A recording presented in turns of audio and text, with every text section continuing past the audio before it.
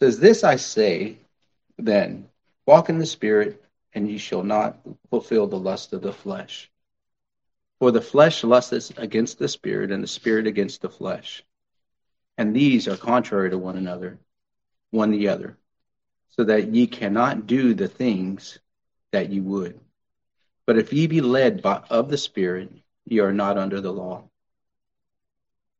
Now the works of the flesh are manifested, which are these: adultery, fornication, uncleanness, lasciviousness, idolatry, witchcraft, hatred, variance, emulation, wrath, strife, sedition, heresies, envy, murders, drunkenness, reviling, and such like, of which I tell you before, as I have also told you in the times past, that they which do such things should not inherit the kingdom of God. But the fruit of the Spirit is love, joy, peace, long-suffering, gentleness, faith, meekness, temperance. Against such there is no law." I'm going to read a scripture real quick. You don't have to turn there.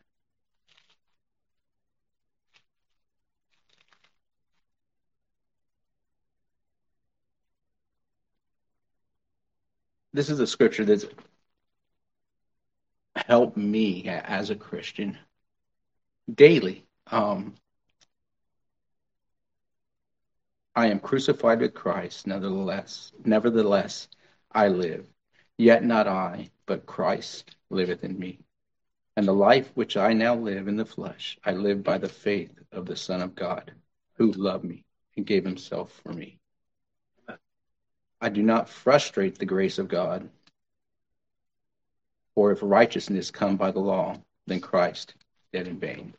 So we're going to go over some definitions and the fruits of the Spirit this morning. This is something that helped me along the way. Some men who discipled me invested time in me, and they did it patiently because they needed a lot of patience to deal with me where I came from.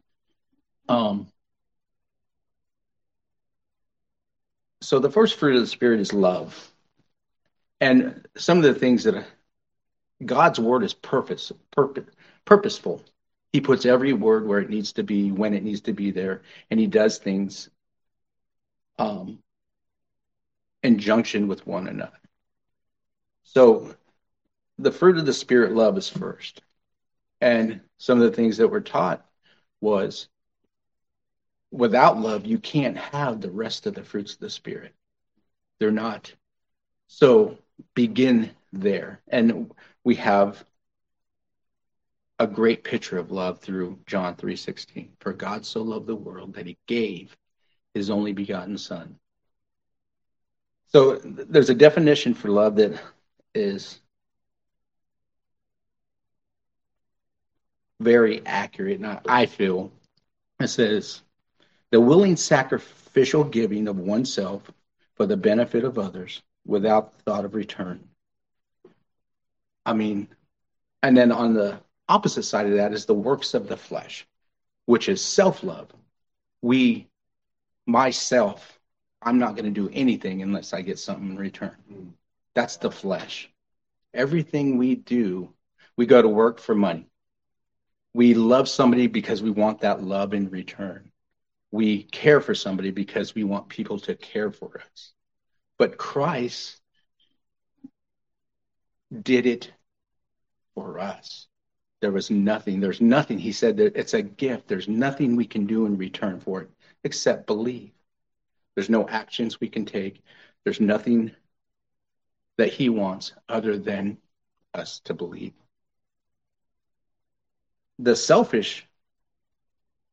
self-love definition is the willing or unwilling giving of oneself to others with selfish thoughts of return. And it's so hard. I am crucified with Christ. daily. We have to walk in Christ's love. The things that we do, it's so hard dealing with personalities, people, unsaved people who all they do is come at us with self. Everything they do is because they want something in return. And it's hard to crucify yourself and not respond. They respond with anger. What do? We rear up. We respond with anger. We have to stifle that, die to self, and respond with love. And that's tough. It's tough in a wicked world as it is today. Guys at work, it's a struggle because they're not saved. And to respond the way they respond is responding in the flesh in everything we do. Pride, arrogancy, is hard to cast that down. But we can do it. He says we can do all things through Christ who strengthens us. We can live a victorious life through him. Amen. Is it a constant battle? It is. For me, it is. I grew up in a home that love wasn't a priority. So learning these things, I was completely outside of me. And it took a lot of patience for the men around me who brought me into Christianity, who led me to Christ, who led me and showed me the picture of what it is to love somebody just because you want to love them, just like Christ did for us. Sometimes it's scary. I was afraid of loving somebody and not getting love back. I don't know if that makes sense, but you're casting down everything you knew and everything I knew in the flesh. I'll share one scripture right here. James 3:16 says, "For where envy and strife is, there is confusion and every wicked work."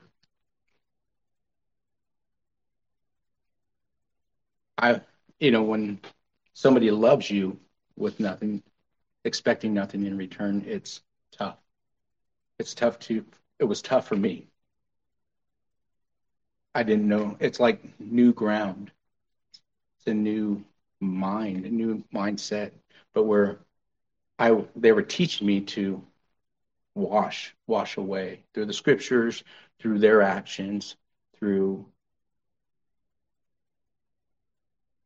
the ways that they were teaching me. I had to forget about it. Right. I had to just forget everything I knew, and man, they really do love me. They really do care. Christ really does love me. He really does love us, and he really does care. And it was just, I couldn't believe that there were people out there. You lose that I lost that in sense of my parents, the things that they raised me in. I didn't feel like I knew what love was. But then in being introduced to Christ, they slowly were able to show me. And Christ was able to show me.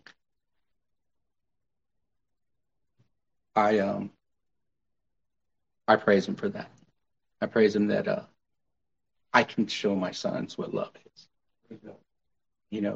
Something that I held on to for a long time was if for me was my mother.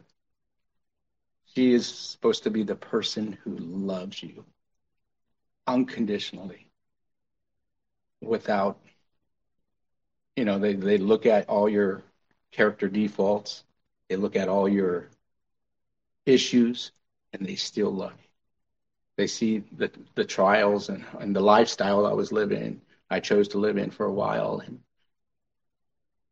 I didn't know that because I didn't have that.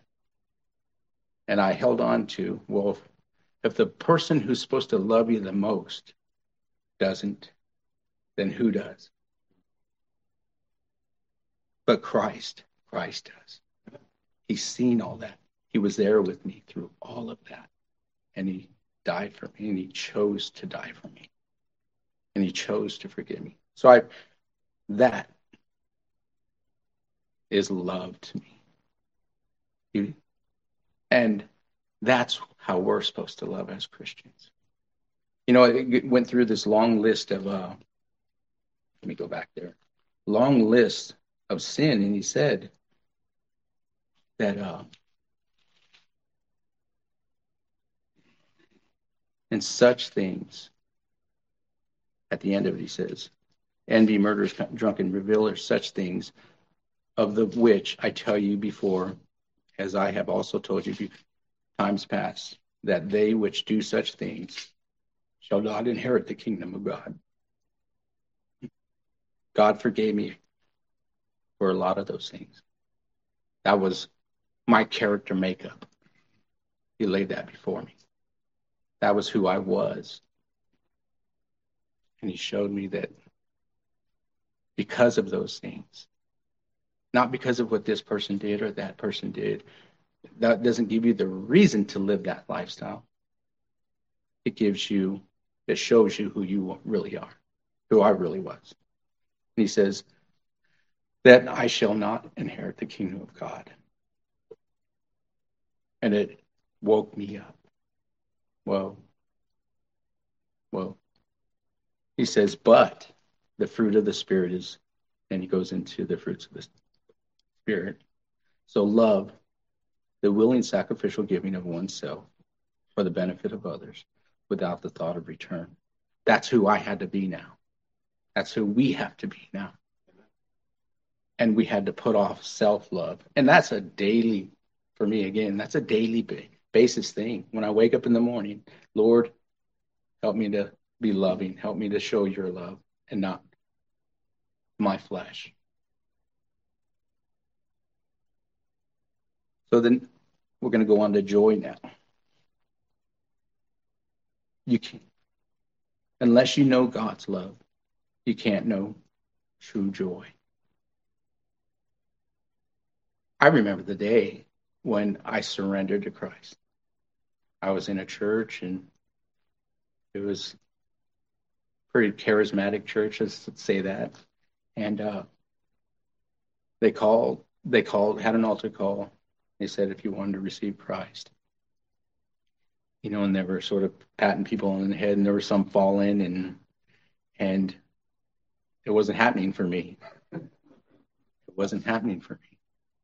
But something happened. There was something that was lifted. Can't explain it, but I know there was. And I felt a burden lifted. The definition of joy is a cheerful, calm delight and rejoicing in a particular circumstances. And it seemed from that point forward, something can happen, and it didn't affect me the same way. It didn't have its hold on me. I could have a bad day, and I didn't go to the things I used to know to satisfy those, to bring that comfort, that false enjoyment. I could walk through it, and I could pray to God, and he was there. I found the comfort in just walking through it, knowing he was there. Um, it was, I mean, it took a while, but slowly but surely, things got, the circumstances of that I was walking through changed. And he showed me how to walk through it without going to the flesh, without responding in the flesh.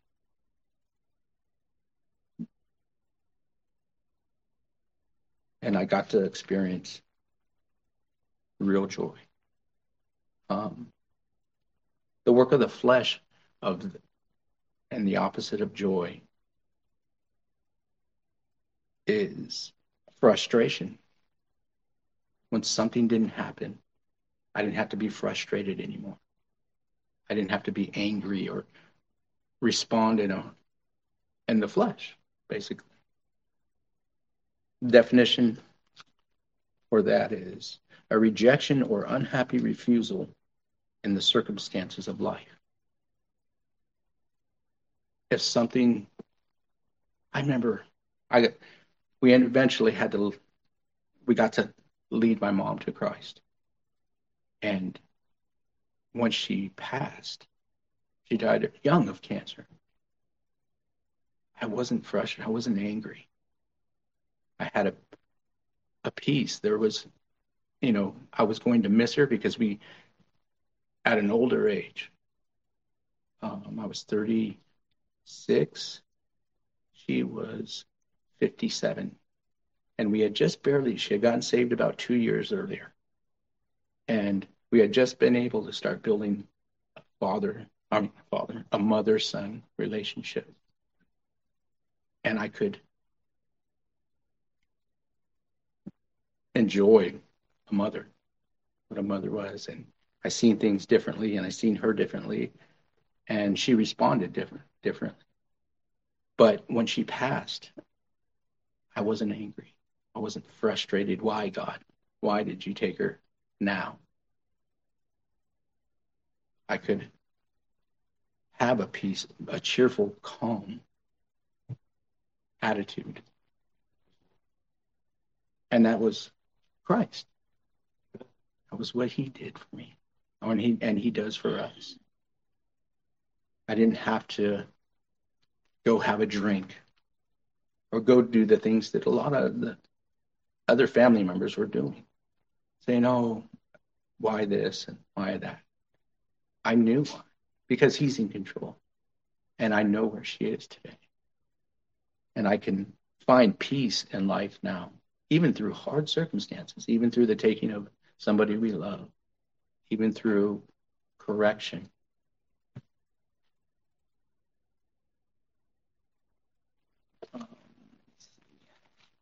Got a verse.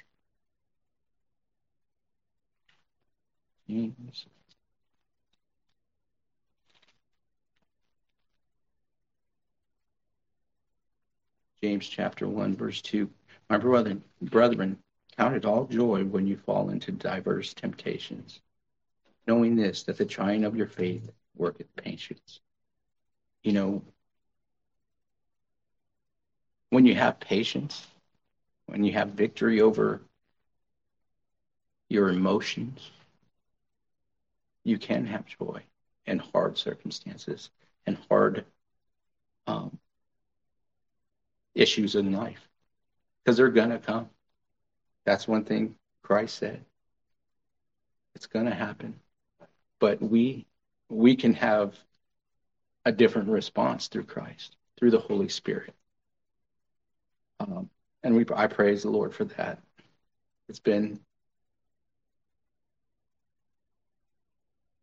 I can't say it's been every time, because I still battle with the flesh on a daily basis. But he's given me victory in a lot of circumstances. And we can get on our knees and praise him for that. We can thank him for the ability to know a sound mind, how to have the right response. And Do I always do that? No, but we have a God that's full of grace and mercy. We can go to him and repent and say, Father, I didn't respond right with that. Please help me. I know it was hard for me to watch my wife leave this morning. She's going to be gone. And, I got all this worry and, Lord, just bring her back safe. Bring them back safe. Keep them safe. Dealing with abandonment issues, from a child. Having to go to him, Lord. All right. She's coming back. Or you're bringing her back, Lord, please. But it's hard to the lost don't see that. They don't have that understanding to how little things affect who you are your whole life. And I can recognize that today. Through his ability, through his spirit living in me. Hey, he's coming back. Trust me. So we'll move next to peace. So that's where peace falls in. When we have that joy, we have peace. A peace that passeth all understanding. We see something that is right before us, and it looks like the circumstances are unfixable. But he can fix everything. And it's up to him. It says to be safe from harm in your spirit, mind, and body.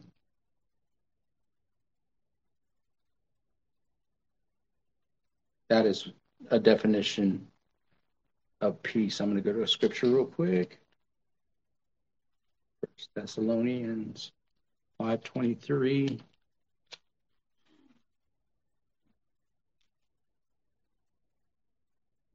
And the very God of peace sanctify you wholly. And I pray, God, your whole spirit, soul, and body be preserved blameless unto the coming of the Lord Jesus Christ. We can have peace. And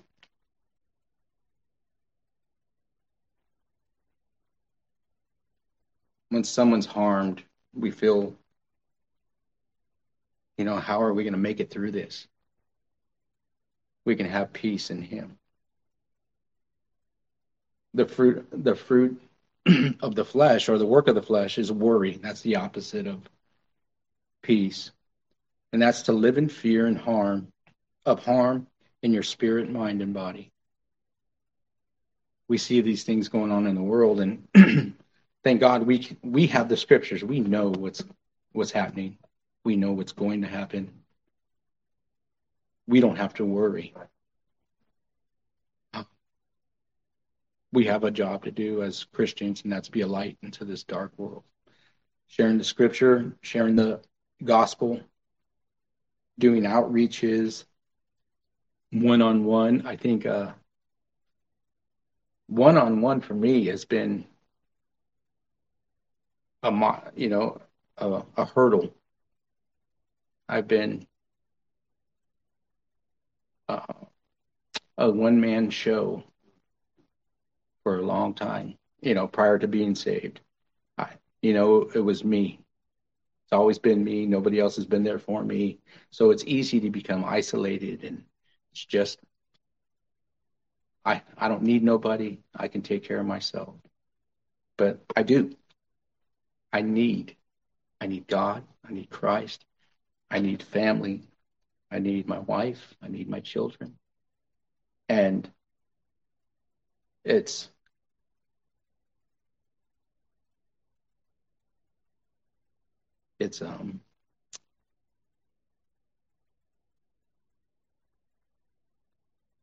hard to change that. It's hard to let that go. And because when you let people in, you're not trusting God. You're trusting man. And that's tough. That's tough for me. Back to, again, like issues with my mom and my dad. You know, if you can't trust them, who can you trust? And then I would keep a short list of people that I let in, and I had to change that. I had to care for others and let them care for me.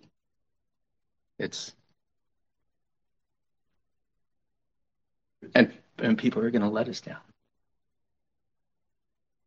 because they're dealing with the same things we are. They're dealing with everything that we deal with, they deal with. Some more, some less, but it's we're all on the same level of flesh. And I can trust God. We can trust God. And pray. Prayer has been a big thing that has changed me.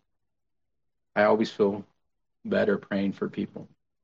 I always know that God is going to do work. It may not be the work that I'm thinking is going to happen, but God is always going to work. He's always going to say yay or nay. He's always going to let them make the decision. And we just, as Christians, have to be there for them, whether they do or not. It goes back to that love, expecting nothing in return. My wife is a great example of that.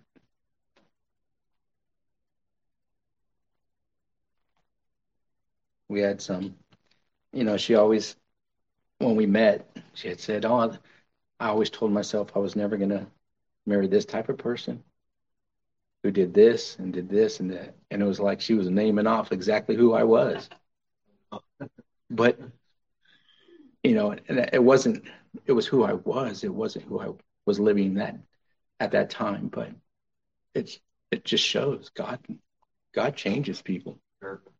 No matter what they think, no matter what I was thinking, God can change people.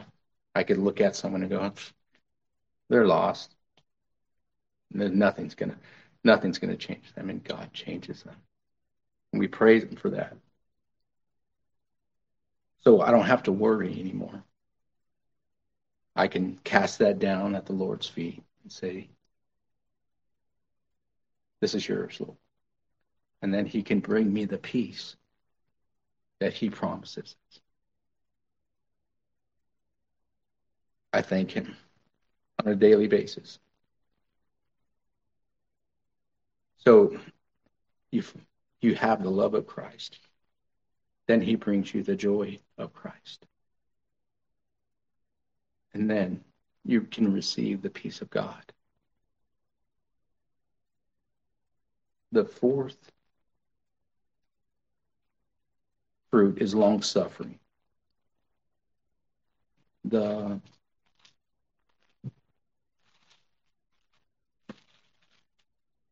long suffering, an enduring temperament that expresses itself in patience with the shortcomings of others. That's what I see. I just call him Brother Lupe. He was the guy who just really took a hold of me. And, he needed a lot of long suffering for me. I mean, I put him through it. And I remember he was sitting on this thing. He goes, "Man, why are you so stupid?" And he could talk to me like that because I trusted him, and I could trust that he was telling me truth. And then I'd have to recalculate my thoughts and change. But the opposite of long suffering, the work of the flesh, is quick tempered. So, and he could correct me without being vicious. I didn't feel that was vicious. I felt, the Lord pricked my heart when He told me that. I was like, that was me. And quick temper definition is the irritability that negatively excites our passions. So we, you know, we're quick tempered, and all of a sudden it just blows up, and we can blow up. And I've done that as a saved person and had to repent. I think there's a lot of that going on in my life with me towards others. My wife says that I'm quick to apologize, and I think that's not me. That's the Lord saying, "Prick in my heart, you're wrong. You're wrong. Get that right." And it's not so much now as it was in the beginning, thank God, but it still happens. It still happens at work. Occasion with a guy at work, he started cursing at me, and I got in the flesh a little bit, and started to rear back, and the Lord, I just started sweating. It was like the Lord was like, "What are you doing?" And I had to step aside, and then I went to him and apologized. And it changed his, I felt he was the initiator, but it changed his demeanor. He was like, "Well, I had to come back and then repent. Look, I apologize. I'm sorry if I made you feel a certain way. It was never my intention. Please forgive me." I didn't ask for his apology. I asked for his forgiveness. Good teaching. And that's how I know where prior to being saved, that would have never happened. I would have been like, "Well, see you." It's another one gone. So I praise the Lord for that. That I don't have to be quick tempered. I can be long suffering. I can love without expecting anything in return. I could have real joy. I can trust again. I can have peace in relationships. It's a long journey, still not over. I still got a lot of learning to do. But we can get there. The next fruit of the Spirit, when God blesses you with long suffering, you no longer have to be quick tempered or quick to anger, quick to wrath, quick to those types of outcomes. Is gentleness. Gentleness is a softness in manner. In James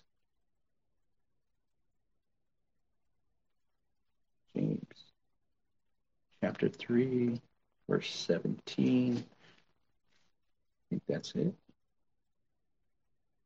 But the wisdom that is from above is first pure, then peaceable, gentle, and easy to be entreated, full of mercy and good fruits, without partiality and without hypocrisy. And the fruit of righteousness is sown in peace of them that make peace. So being gentle,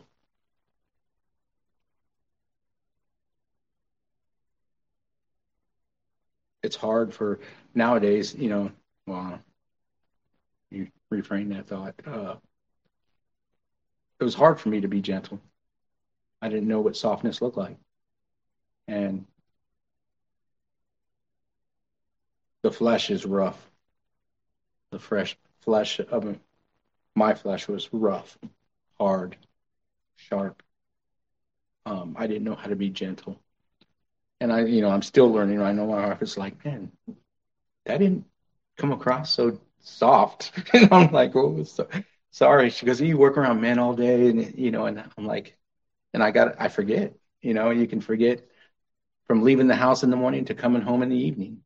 It's that easy to come home and have that soft manner, have a daughter, have a wife who is not hard, who's not rough, who's not sharp. And I got to come home and take that away. Set that back at the cross, at the foot of the cross. With my children, boys.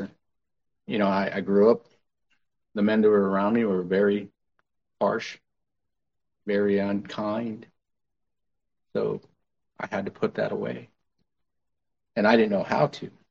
God, through time, has showed me more and more. But there's still a remnant. There's still that little fleshly seed that sits in there and doesn't want to die. And it pops up.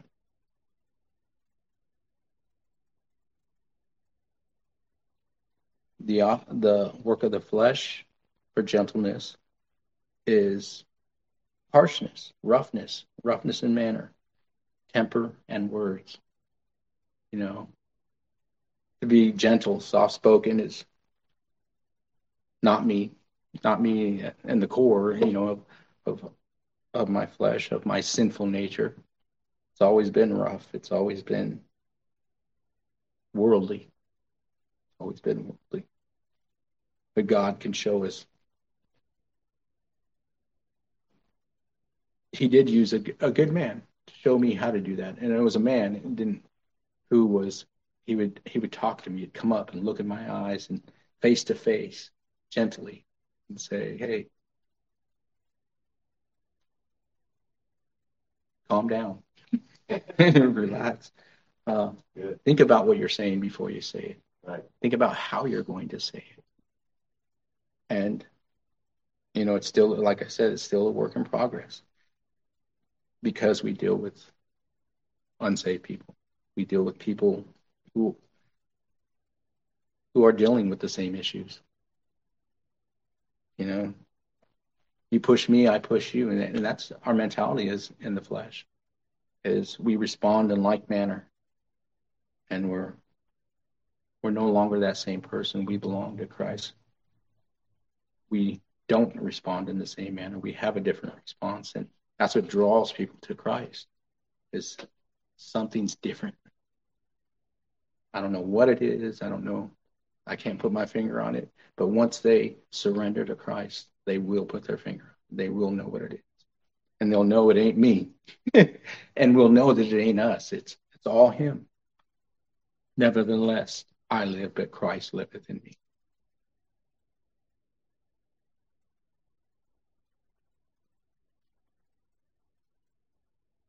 Goodness.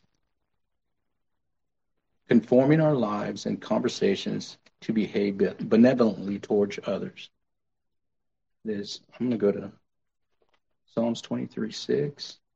See if that's the right one.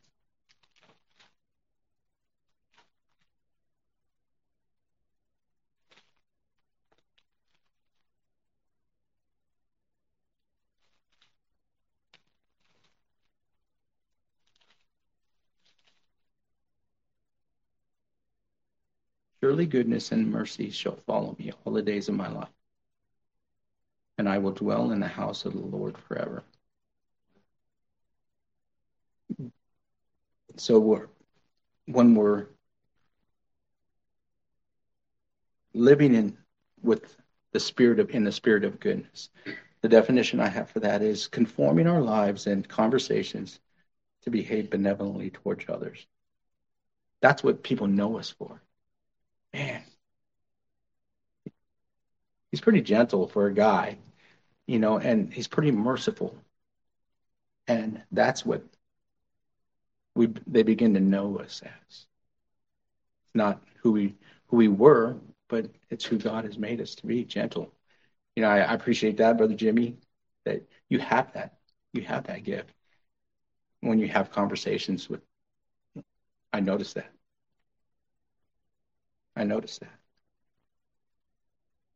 The opposite of the work of the flesh, what we do in the flesh is meanness. We're not gentle, or we don't put forth goodness. We're mean.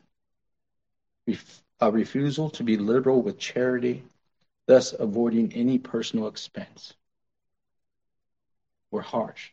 I'm not going to invest any time in that person. They're not worth it. And it always goes back to The fruits of the Spirit are always for the benefit of others. It's never for us, and putting people first, despite their response. Okay, there's a couple guys at work who they're after me. I feel like, that they're always after me. Yeah. They're poking and prodding and not having the response. And I pray that God would work on them and help me not to have the wrong response, not to respond mean, harsh. And be willing to be spent for them, involve myself in them, reach out to them. This guy named Steve, he's always doing that, but I still call him. I bring food in and I give it out. I bring meals and stuff like that. And he's like, "Why are you doing that?" And I'm like, "I like to share." If they don't see the difference, they're going to think you're just the same. And they know I'm a Christian. Yeah. And if that's how they look at me, is I'm just like them, that's not painting the picture of a Christian in their life. And they'll never want Christ if I represent him that way. They'll never look to him or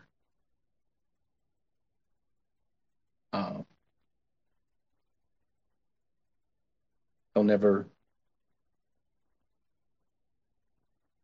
have a desire to know what he's about.